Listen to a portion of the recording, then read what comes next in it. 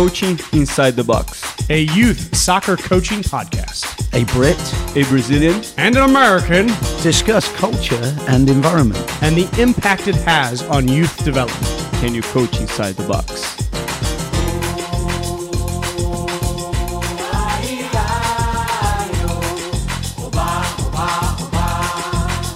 And this episode's got a lot of juice to it. Not just because Andy has a lot of notes. It's got a lot of juice to it. I like that. Mm-hmm. You going to throw me some curveballs? Like every week. All right, ready? All right. Philippe, we test your mic? Yes. Thanks, Philippe. Are we recording? Yeah. All right.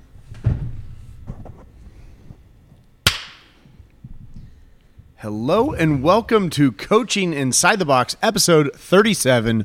What a day to be alive. Philippe is back from the Sunshine State. I am getting ready to head south of the border. Andy's got a big appointment next week to get a new set of dentures. We are living large and taking charge. Andy, Philippe, how is it? Philippe, how's Florida? It was good. It was very good. The most important appointment I got next week is to take care of the hemorrhoid problem. Thanks for sharing. I was talking about you, Philippe. Oh. Okay. Philippe's the hemorrhoid. Anyway, Florida. Philippe, you went down for National Pro League? Yes. Did your kids use any skill? They did. To be honest, the conditions were a little rough. Very windy. We played on grass. It was the third weekend back-to-back of tournaments down there because the girls went the weekend before. Hold on. What? The conditions were a little rough. We played on grass. Hey, it's 2023, Andy. Let me finish, please. He never lets me finish. The guy comes from the favelas. They play on concrete in the favelas. They never play on grass. That was a preferable surface. Well, I did. Not if you can't see Philippe's face, he's pissed right now. No, it's just I did, not the kids here. The kids in Kansas City are very spoiled because they play on turf every single time. And the fields were a little rough. There was more dirt than grass, especially in the midfield, and very windy. But they did. They still use skill. They still use skill. Maybe not as successful as they do on turf, but they did, and it was good. They played really good, and came out of there with 2 wins. We are a tie away to make it to nationals. So. Go on. For that. Well done, Philippe. I actually had a note to recognise Philippe's achievement, or the boys' achievement, we haven't achieved anything yet. Yeah, but being one tie away from qualifying for nationals, I mean, even that's incredibly special. Which I made a note here, just goes to show that sometimes a soccer team can achieve something really special despite the coaching. I learned it all from you, so that says something. Saw that joke coming from about a mile away. Is that all? Yeah.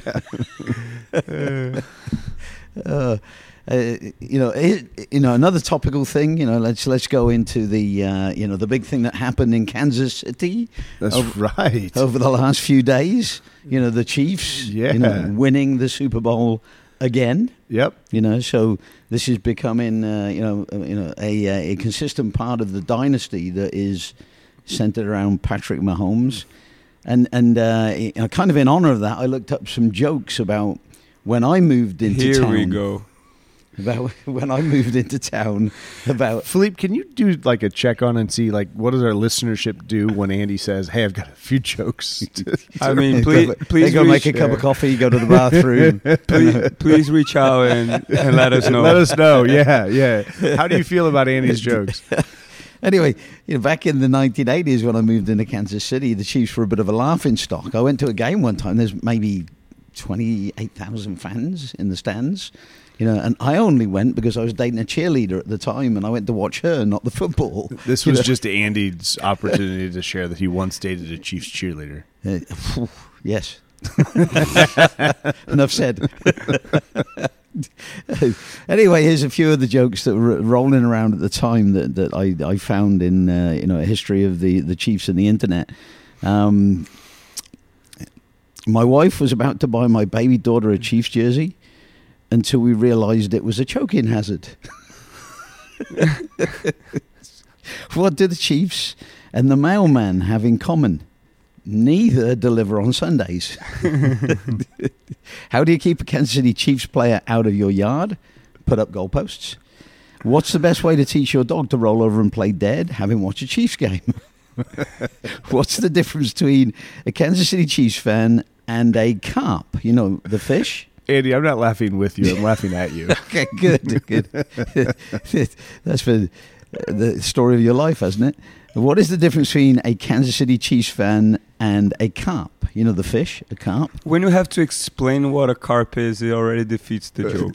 What's great is Philippe's accent says carp so much better than Andy says cap. Hey, when you can speak English, talk to me. What is the difference between, for the third time, what is the difference between a Kansas City Chiefs fan and a carp? One is a bottom-feeding scum sucker, and the other is a fish. What do you call a Kansas City Chiefs fan at the Super Bowl? Every 3 and 4 years, I guess, yeah. Ref. Okay. Where do you go to in KC in the case of a tornado? Arrowhead Stadium, they never get touchdowns there. How bad are they? The Chiefs were awful in the 80s, 90s better, and now they're kings of the castle. I'm sure that our listenership, most of which are probably not Chiefs fans, if they are football fans, they probably don't like the Chiefs because they win all the time, but everybody has to appreciate Patrick Mahomes because that guy is a stud. And we got to see that again over the weekend.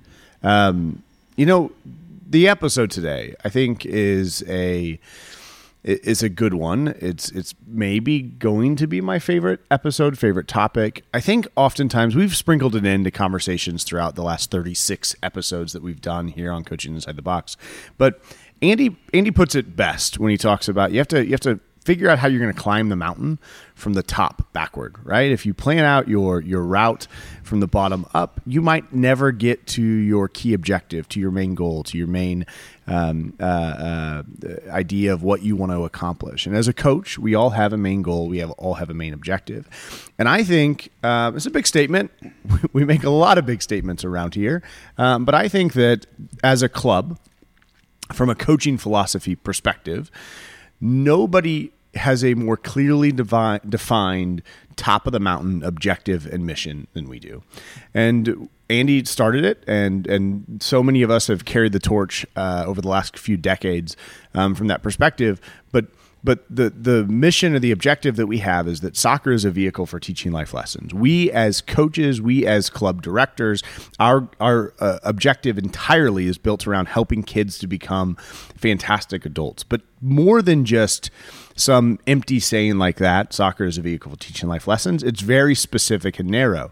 We want our kids to become brave, creative leaders for life. It's as simple as that. And every single thing that we do from a coaching philosophical perspective, from a training perspective, from a coaching before, during, and after games perspective is built to help kids become more brave, more willing to take on risk, willing to go for it, comfortable in perhaps maybe not achieving or maybe making a mistake or failing. We want our kids to become more creative. When presented a problem, initially on the field, but eventually in all facets of life, we want kids to look at that problem and think, oh, I'll come up with a new, unique, creative way to solve this.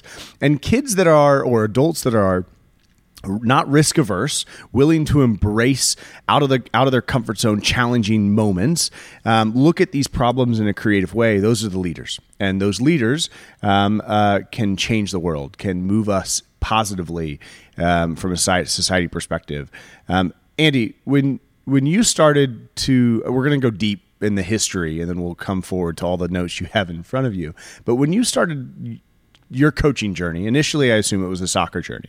At some point, it changed for you. At some point, your objective no longer was to develop or to win the next game. No longer was to develop to help every kid achieve their ceiling on the soccer field, but it became built around brave, creative leadership. Do you have a recollection? Was that a moment in time, or was it a genesis that happened and morphed over time? It was a genesis, but your introduction there leads me into referring back again to the Chiefs. But in a very serious developmental way this time. In the past year, we've seen the Chiefs, win the Super Bowl, and everybody was predicting doom and gloom last year when Tyreek Hill left the franchise, because he was such a big points getter. And then, similarly, when Mecole Hardman, had his injury problems, and ended out being out for the the last part of the regular season as well as the Super Bowl. Once again, doom and gloom, because he was such a big player up until that point in the Chiefs system, and yet without those players, the Chiefs have been able to win the big one, and why is it that they've been able to win the big one? And it's quite simply, game to game, even with a nasty injury, the brilliance of Patrick Mahomes. And they've shown us how one special team leader can inspire everybody, not just obviously the team, but the whole community. And the value of Mahomes goes way deeper than just throwing a hand egg ball around the football field. How is Patrick Mahomes relevant to what we're discussing today, which is soccer as a vehicle to life lessons? And my opinion is that in soccer, every player has to be a Patrick Mahomes. In the higher up the levels of soccer you get, you can't just be, a win it and kick it out of bounds defender. You've got to be a defender that is able to break lines and transition into the attack, and perhaps get the winning goal or get a great assist. And the classic Brazilian team, was the one that contained Roberto Carlos. As a left fullback in 2002, he could get forward and literally score goals from the corner flag. In one instance, his ability was just incredible. His shooting ability, his dribbling ability. He would have been playing on most national teams as a striker. As their number 10. Yeah, maybe. Yeah. Yeah. Because they wouldn't have anybody that was close to as strong as he was. But in that Brazilian team, he was a left fullback. And what we in soccer have is a sport that shares out possession in a very egalitarian way. It's very fair, and everybody gets their chance to be the quarterback. And honestly, I really pity football linemen. I mean, who plays a game and never touches the ball in their game, in the majority of games that they play? Never touch the ball. The whole point of being in a game where there is a ball, I really have to believe, is at least to get some touches on the ball. I never played in a game of rugby where I didn't touch the ball. And I was a hooker. I was the equivalent of a linesman. I was in the middle of the scrum just because I was quick with my feet and that was needed in that position. But I still got to touch the ball a lot in the game of rugby. It's just the nature of the beast. And I watch a lot of these football players and they literally don't touch the ball for a whole game. And that would drive me crazy, in a ball game. And you've always been a ball toucher. Yeah, I don't know how to deal with that comment. Just going off of what Andy's saying, this weekend down in Florida, we were having a team dinner, and one of the parents, he played college football, and he brought it up exactly what Andy just said, saying that the thing he loves about soccer the most is that everybody gets to be a leader. He literally used the same words, and he used football, his sport, that he played all his life. He played in college. He coached for a little bit. He said, you can say whatever you want, but in football, the leader is the quarterback. Everybody else is pretty much a soldier. Even the guys that are receiving the ball, they're running a route that they're told to. They might improvise here and there, but the leader is the quarterback. And even basketball, every ball pretty much goes through the point guard. So the other players have, similar to soccer, have opportunities to lead and to do something, but every possession got to start with the point guard. He dictates everything. And in soccer, as Andy said, is completely egalitarian. So it was very nice to see somebody that came from a different sport background, the sport that is the most popular in this country, look at soccer and see the beauty of it in that sense. It's beautiful. Everybody has a chance to make the winning goal, to make the big play, and to do great things. And as Andy said, it's egalitarian. And the Philadelphia quarterback I thought was great. And fantastic. In a weird irony, as we saw with the final throw of the game where he was unable to get any more than 30, 40 yards, he was dealing with a nasty shoulder injury. Yeah. So he couldn't launch it like he would have done previously to his injury, 70 or 80 yards down the field, with a chance of winning that alley-oop, and scoring that, that Super Bowl deciding touchdown. But he was very aptly named Hurt, because, he was hurt. And, it turned out in the final analysis that his injury was actually probably more serious in terms of winning the Super Bowl than Mahomes' injury. Because Mahomes was still able to run, for a crucial, I think it was 26 yards late in the game. Yeah, Mahomes said, as long as I was running straight, we were in good shape. Here's my observation to build on what Philippe was saying. So take the football game. Would the Chiefs have won without Mahomes? No. But would Philly have won if they'd have had a fully fit Hurt at quarterback? So probably. Yeah. So let's go back to the World Cup.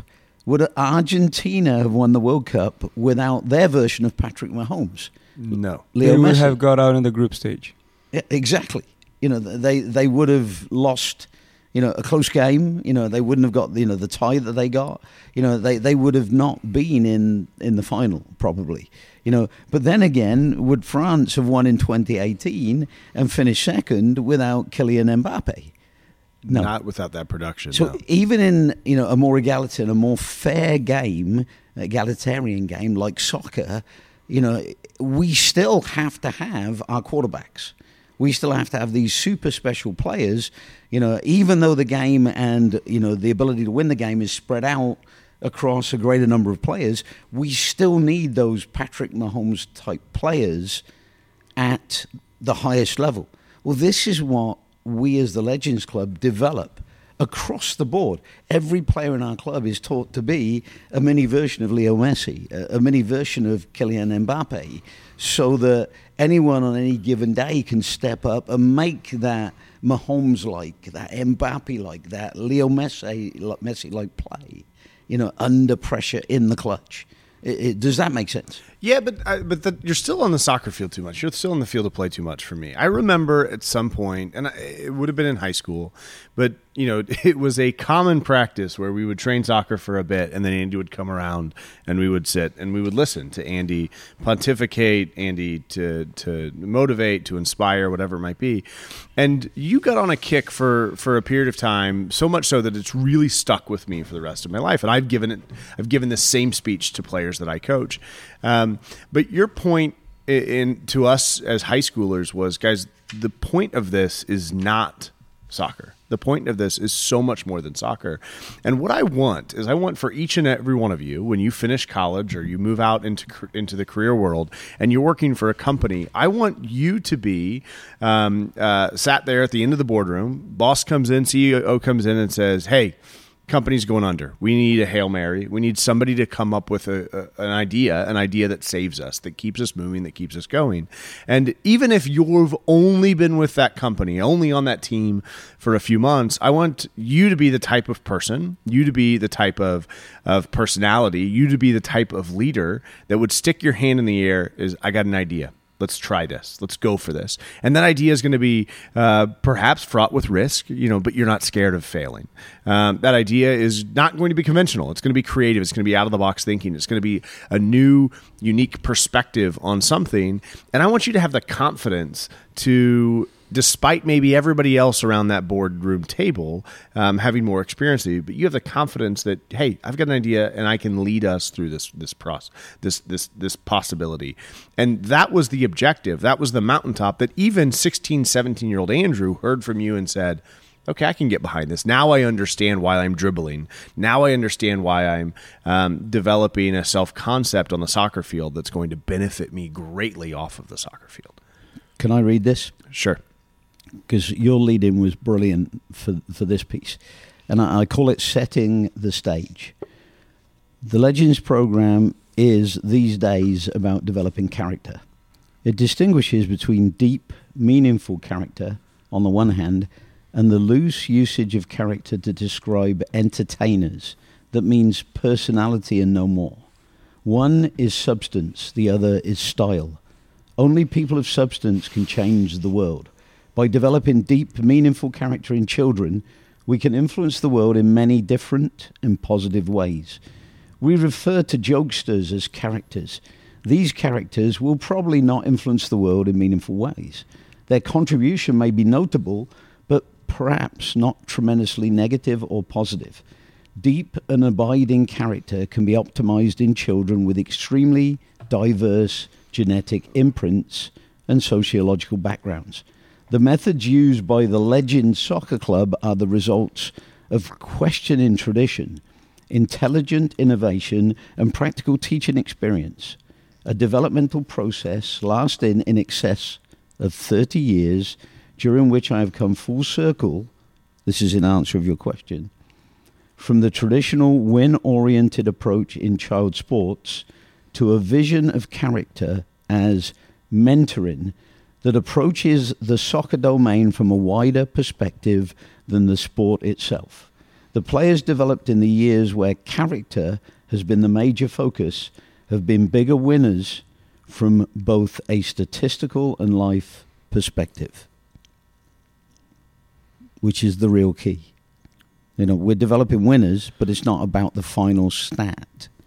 It's about, how we prepared you and the other players in the Legends program to go on in life and, with a positive, productive mentality, even in the toughest moments, make the best of sometimes bad situations, because you built that leadership, that deep, all-abiding character that you could parlay into success out of failure, turning things around when things look bleak, and that's the type of character that really determines the quality of each and every individual and their eventual positive or negative impact on the world. But the thing is that you're gonna, if we went around and asked coaches of any sport, but let's stick to soccer because that's what this is. Most of them would deliver lines that suggest that character development and helping kids to become positive contributors to society is at the core of what they want to do. The point that I'm wanting to make today, and I want it to be really crystal clear, is that if you're coaching a get it and give it, a play the way you face, my best player stays on the field for the entire time and my worst player has to earn his playing time, right? If that's the type of coaching style that a coach is employing, you are not developing the type of character within your players that will serve them and society even close to its as their potential could be. If you're not encouraging players to get out of their comfort zone, if you're not encouraging players to take risks, if you're not encouraging players to dribble and dribble and dribble until they eventually get really good at it and they don't develop a self-concept that's like, give me the ball, I've got it, I can make this happen. If you're not developing that across your entire team, you're not developing the type of character within individuals that our society needs. You're just paying lip service to a character development or a program that you're running so that you can win the games or for whatever the reason behind it is. Without deceptive dribbling as a number one, you are limiting the leadership or brave creative leadership that can happen within players. And I think that's a really important distinction that needs to be made. Well, I'll just give you an example. When I was down in Florida right now, and the three teams that we played, when we play the 3 games in Austin, the 3 teams that we played in Austin played soccer. They played good soccer. They weren't. One of them had 2 kids in the midfield that were incredibly skillful, like fantastic players. The other ones was a more traditional passing soccer, but still they try to possess, they try to play, they try to build out of the back. The 3 teams we played in Florida right now had 2 big kids in the back, 2 big kids up top. Those were the 4 really good. It was crazy. The 3 teams were exactly the same. And all they did was crowd the midfield. These two kids in the back were big, strong, fast, really hard to penetrate. And the two kids up top, extremely dangerous because they were, kids that already hit a growth spurt and they're extremely fast, extremely strong. All they did was get the ball, play long, all the time. And it's hard to play against that because some of my kids haven't grown yet, so they can't keep up with that speed. Especially at U14. Yeah, they can't keep up with that speed and that strength. And, it's tough. It makes it really tough for us. And, they crowd the midfield. They have, two, big things in the back that it's hard to penetrate. And they just launch it all the time. Big things in the back. I mean, it's so true, isn't it? Yeah, they are, they're things, and they're not thinking human beings. And that's the just thing. Monsters. For example, the third team we played, one of the center backs was really good on the ball. Very, very good player. But he's being limited, and he could do so much more. Because you could see the kid was left-footed. Great touch, vision and all that. But all he did was play along to the other big kids that were monsters up top. And, it's effective. They made it to a National League Pro playing that way. They won a few games and stuff. And, it works, especially at that kind of age. But once all the teams catch up, and all the kids catch up and grow, the teams that play soccer, especially a team that plays the right way of teaching soccer to kids, it's not going to even be close. Sure. Because they're going to lose that advantage, that physical advantage. And even if it's not about soccer, those kids are going to go on to impact the world in much more positive, creative ways because they had to be creative on the field. Soccer was the vehicle to teach the life lessons. They're taking an easier route. So they're going to be used to taking an easier route. Yep. I'm bigger, stronger, and faster. I'm just going to try to outrun everybody. Yep. And, that's not the way life works. Yeah. Will you allow me to get a little bit more theoretical and academic about this? We're doing a good job moving through your notes, to be completely honest. So through a process of cognitive education and practical experience, we introduce all of our Legends players to Leonardo da Vinci's 7 principles as follows. Number 1, an insatiably curious approach to life and an unrelenting quest for continuous learning. So it's not about winning games. It's about asking questions of yourself, your teammates, and pushing the edge of the envelope, which involves, honestly, a lot of losing games because it involves a lot of risk. Number 2, a commitment to test knowledge through experience, persistence, and a willingness to learn from mistakes. That ability in life is so valuable, that bounce back, that fail upwards ability is, worth way more than a stupid game kicking a ball around.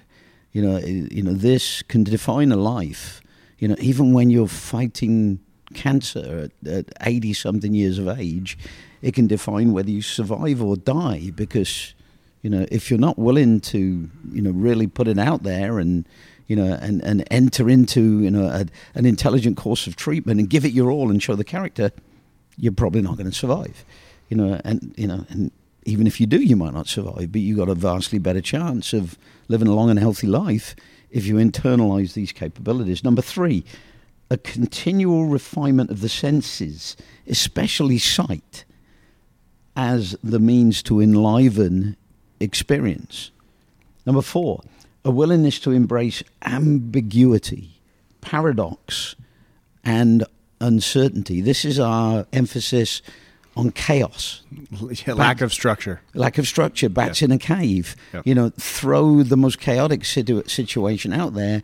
Let them make sense of it instead of throwing a pattern play out there they have to use in this circumstance. Last night, can I build off of what you just said? Last night, my training session, my 2013s, we had 13 of us. We were on one of our tiny fields, right? We played 2v2. It was kind of the first time I'd really introduced them to really crowded 2v2s. There were 3 games of 2v2s going. So there were, 12 kids playing 2v2, plus a keeper on one end and me playing keeper on the other. And it was chaos. And I brought the kids Yeah. together, and we talked about it, and they were like, there's too many people. And I go, no, there's not. Like, you'll get it. Figure it out. And by 3-4 rounds later, like, they're playing, they're smiling, they're having a good time, leading into what we'll talk about next one, the dopamine release that comes from training in this style. They were having fun, but they had to become comfortable being super uncomfortable on the front end of it. Yeah, and it's amazing how quickly the human organism is capable of reacting. Especially kids. And responding. Yeah. Yep. You know, they are so pliable Yeah. that kids that are moaning and groaning a few rounds earlier, or, you know, a few rounds later are celebrating an incredibly quick, incisive Maradona turn, a penetrating pass and a wonderful finish, because they never thought it was possible to do that. When there's literally 3 or 4 simultaneous games of 2-on-2 going on around them, in a tiny space, so, number 4, a willingness to embrace, and this, goes back to what we're talking about, the ambiguity, the paradox, the uncertainty. Number 5, I read that again, didn't I? Sorry, it was worth repeating, Andy, to be honest. Yeah. Yeah, my Alzheimer's is kicking in. Andrew and I looked at each other and smiled, but I couldn't hold a laugh. Number 4, a willingness to...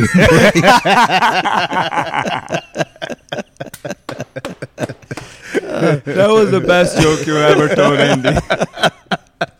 Never heard Philippe belly laugh before. Number 4, a willingness to... Number 5, the development of a balance between science and art. I'm still on the verge of laughing. The development of a balance between science and art, logic and imagination, otherwise known as whole brain thinking. Because the brain is, if you know anything about the brain, it's split into 2 different halves. I don't. And, one half governs certain things. He in only life. has one half. Are you sure he has that much? Number 6, the cultivation of grace, all-round physical expertise, fitness, and poise. When do you hear grace, in a philosophical statement on behalf of an organization? It's just one of those things that in sports, especially competitive team sports, is not mentioned much. Yes, it's mentioned in, aesthetic sports, like synchronized swimming. You've got to be able to... That's what the one I would have used as the description there, yeah. Yeah, that's a massive example of grace, in a foreign environment, underwater, and it's just incredible. And finally, number 7, the recognition of an appreciation for the interconnectedness of all things and phenomena. This has been called systems thinking. So this is how your grace all around physical expertise, fitness, and poise relates to the world. And that's the bigger picture that all of this plays into, which, if we don't introduce our children to, we are doing them a massive disservice, if that makes sense. Yeah, for sure. You had mentioned the comeback. You didn't use the term comeback, and I don't remember which of the 7 that you mentioned this, but the willingness to get knocked down and bounce back up. Right, and I think that's mentioned oftentimes by coaches. Right? That crosses, I think, all sports as a value. The ability to come back from something. But the more you spend time as kids outside of your comfort zone, then your brain, the muscle of your brain, gets to build repetitions related to living outside of your comfort zone. And the ability to live outside of your comfort zone over a long period of time expands your comfort zone. And I think that's one of the greatest values for the way that we teach the game, or the way that we use the game to teach life, is that our kids live so much of training outside of their comfort zone. Their comfort zone expands, and it's not just a soccer value, which is usually what we're talking about on this podcast, but it's a life value as well.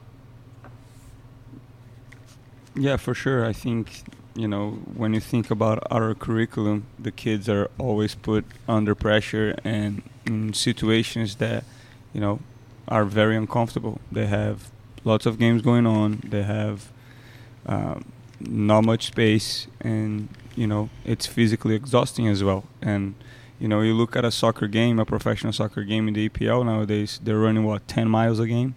And, that level of physical exhaustion and having to perform during those conditions, it's also a characteristic of somebody that in life they won't just quit. They won't, see a challenge and quit and find an easy route. No, they understand that they have to fight, they have to work. And we've been there. We've played soccer, we got exhausted, and we had to keep going. We had to keep making the run forward to try to get a penetrating pass in and score a goal, or we had to track back on defense to keep up the win, or help your outside back that went up and you're the winger, you gotta sacrifice yourself to do that. And when we do our 1v1s and 2v2s, that happens constantly. When you watch soccer, one of the nowadays you see one of the key things is transition. How quickly, when you lose the ball, can you get organized, or can you win it back? And when we're playing 1v1s and 2v2s, you lost the ball. If you don't transition within 1 second, you're done. You get scored, you get punished.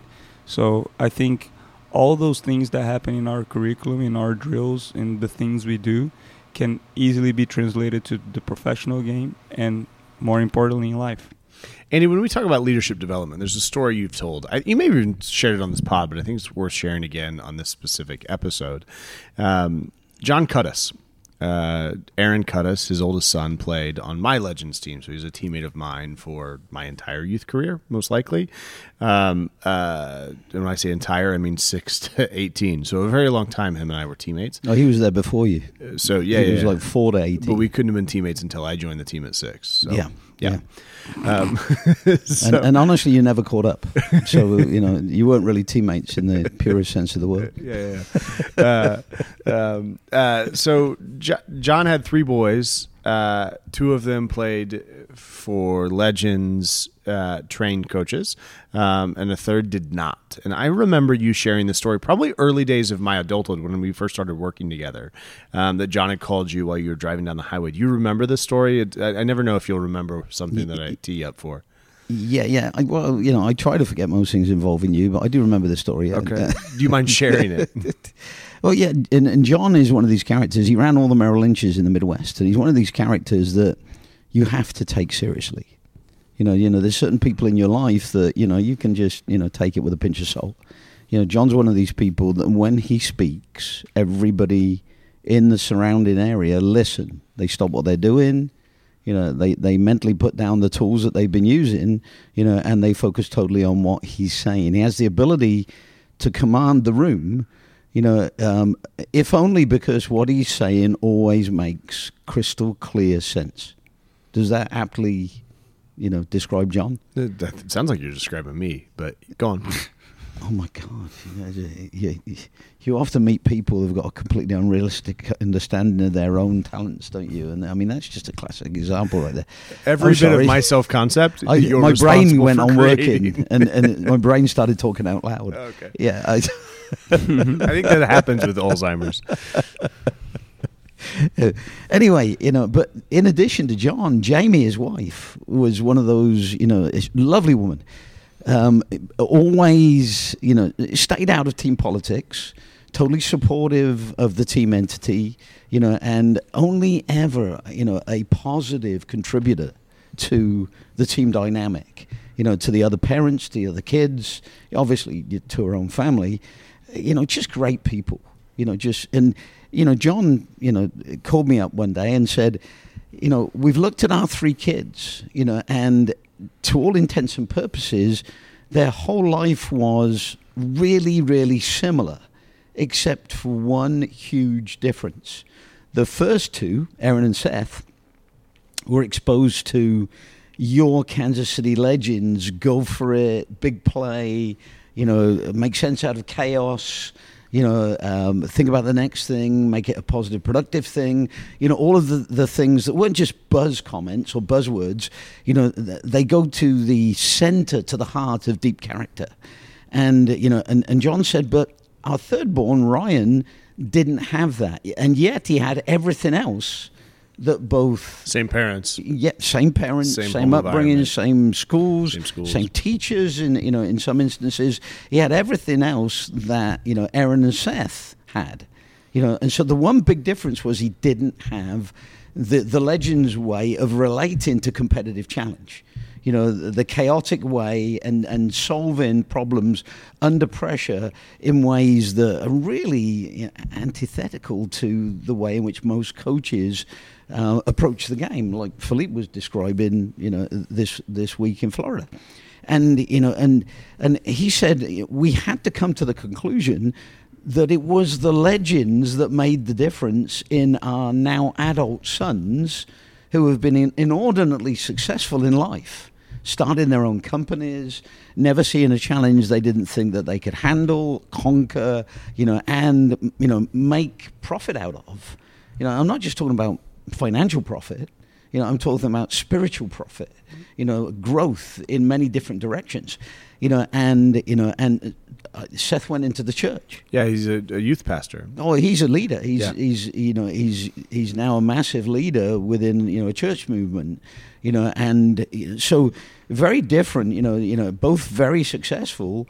But John said we really believe after analyzing everything, and this isn't like we've pulled two parents out of the ghetto, uneducated people, have made this observation. These are two of the most educated people we've ever had in our club that are making this observation, having really researched why it is they've got two kids that are one way and another kid that isn't that way. Well, and I don't think they were suggesting that Ryan wasn't successful. It was more just that Seth and Aaron are special from a leadership perspective. Like when they walk into a room, they immediately become the galvanizers of thought or of energy or movement, even if they're not trying to. Like it's just a part of who they are. So the best analogy for this I've ever come up with is chess. And if you look at the chessboard, there are pawns. And the pawns are, the workers.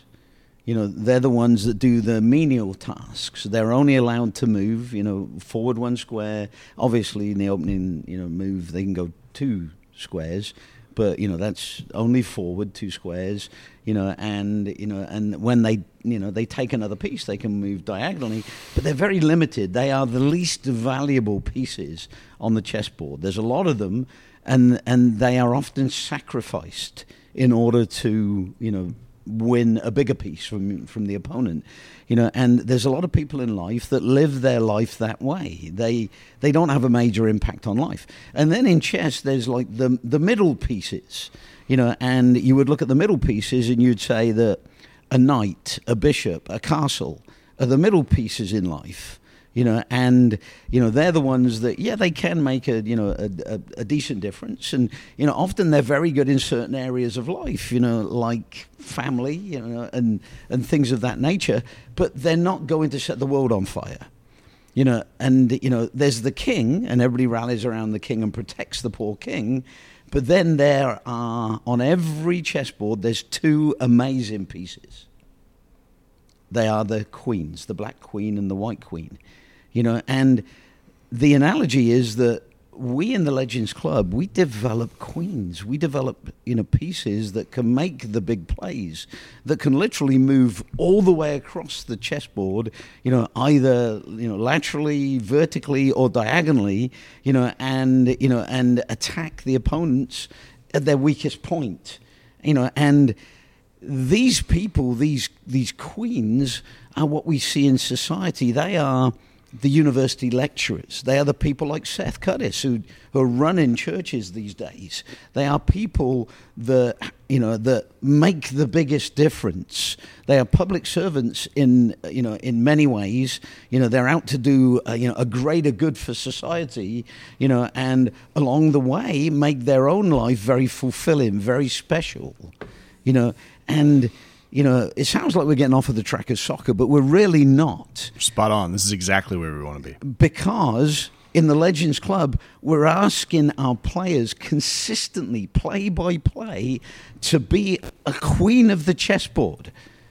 Somebody that is able to dominate the game, and where other players are going sideways and backwards and playing like a pawn, we are asking them to go, massively forwards, take huge risks, break lines, figure out the chaos, and be adventurous, be brave, be creative, be a leader, and attack life and suck the very marrow out of the bones of the practice.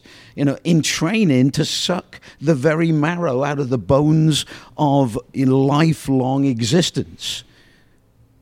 Does that make sense? That was really good. I don't think I've ever heard that one. It is rare that you say something that I haven't heard at least 10 times. Well, according to most people, it's rare that I say something that's remotely intelligent, especially traditional soccer coaches. So, no, that makes a ton of sense. And like when you think about it that way, right? Like nobody sets out to coach a soccer team to be like, I'm going to create a bunch of pawns here, right? When you think about it from that perspective, I don't even mean from a soccer perspective. You think about it from a coach perspective. I actually think they do. Well, they wouldn't admit to it. They wouldn't admit to it. They see it differently. I think a lot of coaches have no problem saying, "Hey, I'm gonna get 2-3 really good players and then a bunch of workers." I think there are a lot of coaches that admit that and have no problem saying that. Maybe I'm too idealistic. idealistic. I think a lot of coaches are cynical. They just want to pay the bills. I see them in college coaching all the time. They want to at least get a 60-40 record so they can't be fired. And that, and bringing somebody on board that shakes things up, the great deceptive dribbler, goal scorer. Sure. That's something that is outside of their sphere of understanding. They watch Leo Messi on television, but they don't know how to coach a Leo Messi. They don't know how to handle a Leo Messi. They don't even know how to integrate a Leo Messi into their rote learning system, a rote playing system. And so they're kind of frightened by the creativity because that puts their very ability to feed their family at risk. And that's what happens to a lot of people when you introduce money into the equation. You have a foreign body that has to, take a lot of your attention. Instead of just focusing on the family, you have to focus it on how to pay for the family's bills, how to put money away for your kids to go to college. Not just feeding them, not just putting a roof over their head, not just the basics, but the things you need to pay for to complete the job. And I've got something here that obviously I think it's very interesting because this podcast focuses on soccer's role in developing a multitude of positive character traits with a special emphasis on brave creative leadership development is often neglected, as we were talking about, by coaches, but it is a vital part of a complete childhood education. And a lifetime of study and practical experience leads me to believe that the perfect developmental environment involves the following combination. One, at the core, is loving parents and family. With a secure environment free of serious fear. Serious fear is important. You may be asking what I mean by serious fear. For example, doing things with a high risk of serious physical or psychological injury is serious fear. And I'm not advocating for that. You've never once, pretended to drown me while coaching. Right, exactly. I think, people that do things that can potentially result in death are a little bit insane. And let's take... a little bit insane. I would say dumb, but... Both. I don't know. Flirting with death is second nature. As much as I admire Alex Honnold, are you familiar with that name? No, I've never heard that name before. He's the guy that free climbed El Capitan in Yosemite Valley. Did he die? No. Oh, okay. Not yet. He's still alive. He keeps doing it. He will. And you know what free climbing means? You don't pay to climb, right? No. I actually thought you were serious for a moment. That was pretty good. Free climbing is where you're not roped. If you fall, you're dead. You know, you're not even wearing a parachute. Yeah. You know, if I was free climbing, I'd at least have a parachute. Which, speaking of the Super Bowl, Rihanna was up on that high thing, and like she had that big jacket on. I think it was meant to double as a parachute in case she were to fall. No, she had a. She was pregnant. No, so and she had something. All over. Yeah, but she was hanging on something. Yeah, but if that came undone, the last was the jacket doubled as a parachute. They had her roped the whole time. Yeah, but if the rope came undone, the jacket doubled as a parachute. That's all I'm saying. You think? Carry. That's how I see it. Carry on. Questionable. So as much as I admire what Alex Honnold did, I think it's dumb. He won an Oscar for it. He made a movie about that, and he won an Oscar for it. Are you sure he didn't die? I feel like a free climber died. Well, that was Todd Skinner. No, but another one. Todd Skinner wasn't a free climber. I'm pretty sure that a bunch of free climbers have died.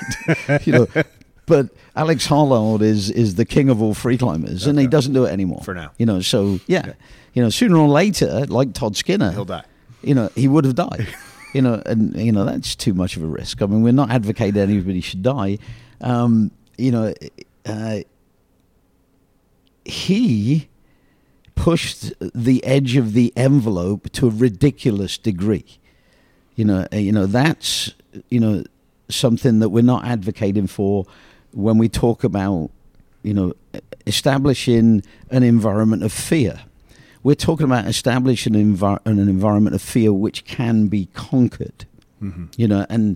And that's the first requirement for what we do is nothing must come easy to our players. Each time they step into one of our practices, they've got to step into the practice with doubt and with an element of I've got to conquer this fear. I've got to take it to the next level. Well, do you mean that like I oftentimes think and tell other coaches, step one is to get the kids to fail. Like, right? Like step one, like the measuring stick, the data point we're looking for is that kids can fail. And so we ask them to do skills. They failed. We cheer them on. Awesome. You tried it. That's the point. Is that what you mean when you talk about like a connection with being scared, recognizing that failure is part of it? Yeah. And soccer played creatively is peppered with smaller positive risks. Getting fouled, losing the ball, making embarrassing mistakes, etc. These are positive risks. The ideal youth environment is full of performance challenges that have few negative long-term consequences. Does that make sense? Mm-hmm. But most coaches train their kids to keep possession without risk. Sideways, backwards, play the way you're facing, and look for that one opportunity to win the game instead of trying to, score 8, 10, 20 goals in a game, because you're constantly trying to break lines, taking people on, doing really creative things, and I think that's very sad for the kids that are involved with coaches like that. Winning is everything to those coaches.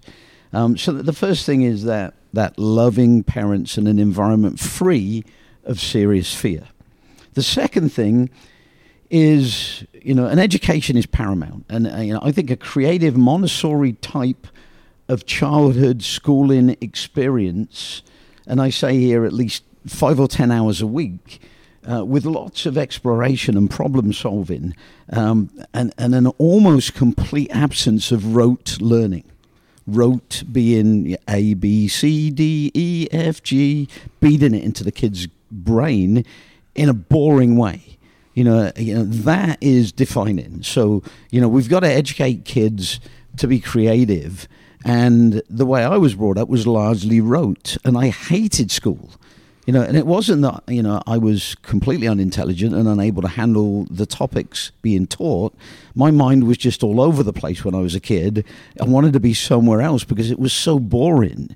It was so rote. It was so robotic. And it didn't tickle my taste buds. It didn't get me creatively involved. The third thing is exposure to a diverse range of social theories, opinions, and philosophies with special emphasis on differing cultures, history, politics, attitudes towards sex, religion, and all manner of other societal phenomena. And most kids are brought up without that type of exposure. They are corridored, they're limited. Instead of introducing kids to a wider range of very important topics, a lot of parents actually corridor them away from things that they believe their kids shouldn't see, which is a massive risk, because later on, when they discover those things, they're going to find those things fascinating, and if they discover those things as a 16-year-old, they might engage in some of those things that, they shouldn't engage in, because they haven't already built a solid understanding of the dangers of some of these things. I was reading an NPR program on, drugs, in Mexico, and how, it's almost impossible to detect, the import of these drugs, fentanyl, things of this nature in a pill form. And you've got to expose your kids to discussions and arguments and theories about, drug taking and fentanyl in order to have them make an intelligent decision as they're going through the experimentation adolescent years, not to get involved in something that can be that dangerous and that devastating to an ability to live a healthy life. And so that exposure is really important. 4, a fun, dynamic, and this is where we get back to soccer, a fun, dynamic early childhood sports program. I feel like after watching and working in the preschool environment in order to build Happy Feet as a international phenomenon, I feel like you and I, not to cut you out, Philippe, but you weren't heavily involved with Happy Feet. You, Andrew, and I have seen an early childhood sports program work as it should be, capturing the imagination, getting the kids a massive amount of ball touches, getting them an early introduction to the most difficult fakes and moves in the world soccer curriculum, and building that physical superiority that every kid should be building at that age, but is getting rarer and rarer with the use of our phones as babysitters. So an early childhood sports program, preferably Happy Feet, because it's so story oriented and so brilliant in capturing the imagination. And then a fun game-based early childhood acting and voice program, because kids that are involved in, for example, our Shining Stars program, they grow up without fear of public speaking, without fear of putting themselves out there in front of a crowd and taking a leadership role. A loving, challenging, and diverse academic experience. The Waldorf method is fantastic. If you study it, and read about it and look into it, it's a wonderful method of optimizing people's mature educational potential. And this is where we come in. A brave, creative, leadership-focused club soccer experience with a combination of fun, fairness, play, chaos, creativity, extreme challenge, and intense competition at its core. One that is progressively designed to teach children to handle escalating degrees of fatigue, frustration, physical and psychological stress in a positive manner. Also emphasizes elements that define the margin of soccer and life greatness. Aggressive creativity, self-discipline, competitive fire, self-belief. And C uses a competitive cauldron approach that teaches and demands creative individualism and leadership through intelligent risk, failure, and encouragement to experiment with ever more difficult challenges. Is that something you agree with? Yeah, everybody listening should rewind it a minute and listen to that back again. Listen to that back again, thinking, as we wrap up this episode here, thinking specifically. But I've got so much more to deal with. We'll have to save it for the next one. That's what you always say, and we never get to it. We'll save it, honestly. But Part two. But let me wrap this up. How do you save it dishonestly? As we wrap that up, go back and listen to the last minute, but listen to it from a perspective of brave, creative leadership. Because if we achieve one thing from you listening to this episode, the one thing we'd like you to achieve is you to think back to your coaching, think back to the sessions that you run, the families that you encounter, and the kids that you work with on a weekly basis. And are you helping them to become more brave, more willing to take on risk? Are you helping them to become more creative in thought for how they solve problems? And I'm not talking about the field. I'm talking about everywhere in all aspects. And if you are doing that, if you are helping them to become more brave, more willing to get out of their comfort zone, to take on risk, no fear of failure, and that produces a kid that is creative in thought and willing to address problems in a unique way, you're developing leaders, and those leaders are leaders for life.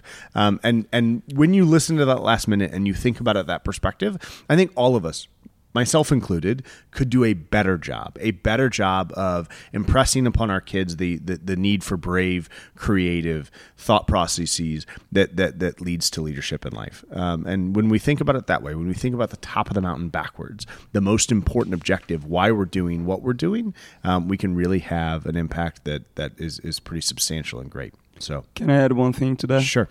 So, if when you're coaching players, your goal is, okay, I'm going to make all these players go pro, it's not realistic. You look at each birth year and, you can count how many professional soccer players are in America. It's not many. So odds are you might put maybe 1, 2, or none. But even let's think that you did. Professional soccer players retire at 35, 36, 37. The best ones. Yeah. And, what's after? So if the goal is just to develop players, most of them will stop in high school or college or maybe pro.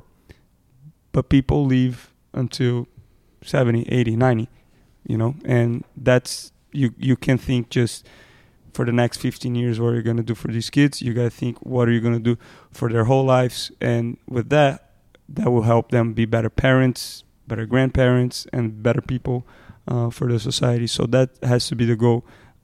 Soccer is fun. We love it. And obviously, we want to make the kids the best version of themselves on the field as possible, but most importantly, they need to be the best version of themselves off the field. For sure. Todd Skinner, in his wonderful book, Beyond the Summit, Todd Skinner, rest in peace. When I'm talking about climbing the mountain from the top backwards, right. This is who I'm talking about, this book. This book is incredible. Rest in peace, Todd. You've influenced me to an incredible degree, and I'm sure millions of other people.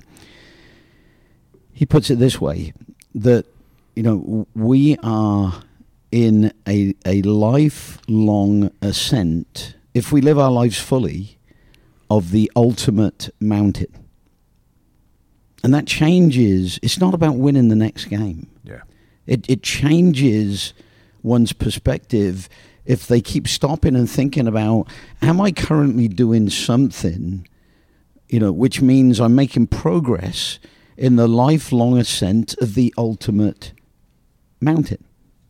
And so he climbed a peak in the Himalayas that wasn't as high as Everest, but it was the most intense technical climbing on the planet that had never been done before because it was so amazingly difficult.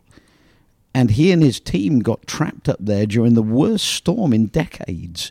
They were trapped up there for weeks in pub tents on the side of this mountain. Talk about the ultimate mountain in a lifelong ascent. He was, in every way an individual that lived his opinions, and the things he wrote about in Beyond the Summit. He wasn't somebody that just preached about it, in church on Sundays. He's somebody that actually went out there and faced his demons, faced the world's demons. And so, are we at the point where we need to wrap up? Yeah. Okay, so let me, are you okay with me making a finishing statement? Sure. Okay. Leaders and mentors must stand out. Encouraging outstanding personal qualities should be at the heart of any educational environment. Environments that encourage grey or brown conformity discourage the qualities that are universally accepted as necessary for creative leadership. In youth sports, should we be focused on winning the game? Or is it better to develop creative, courageous, intelligent, moral, determined characters for life? In the Legends program, defining our true objective as brave, creative leadership for life has helped us develop the most effective character-optimizing curriculum. We believe that young soccer players can either win or optimize their potential. At the earlier ages and stages, they simply can't do both simultaneously. Life is an ever-changing dynamic. Life is a reality chess game. Amongst other things, it's also a math equation, a spiritual conundrum and field of battle. In most group activities, there are multiple pawns. For example, pupils, worshippers, low-ranked soldiers. There are several intermediate pieces, teachers, church officials, officers. However, there are very few school principals, church leaders, military commanders. Legends for Life shows how the Training Soccer Legends curriculum uses the platform of the world's most popular sport to develop the human equivalent of the most important piece on the chessboard. Legends players become a combination of the school principal, spiritual leader of the church, or general. Mature and intelligent humans can switch between and combine life's influences and moments in a positive and productive manner. Our Legends approach is cutting edge, a peerless method designed to turn every player into a tremendously brave and creative leader for life. And that is the ultimate justification, not speaking for anybody else, for my existence. Well said. Well said. You guys can do it. Go out, help your kids become more brave, more creative, and use soccer as a vehicle to do such. Philippe, great episode. Welcome back from Florida. Andy, good luck next week with your dentures appointment, and I'll see you guys in a couple weeks when I get back from Mexico. You had to abuse me last thing, didn't you? Bye, guys. See ya.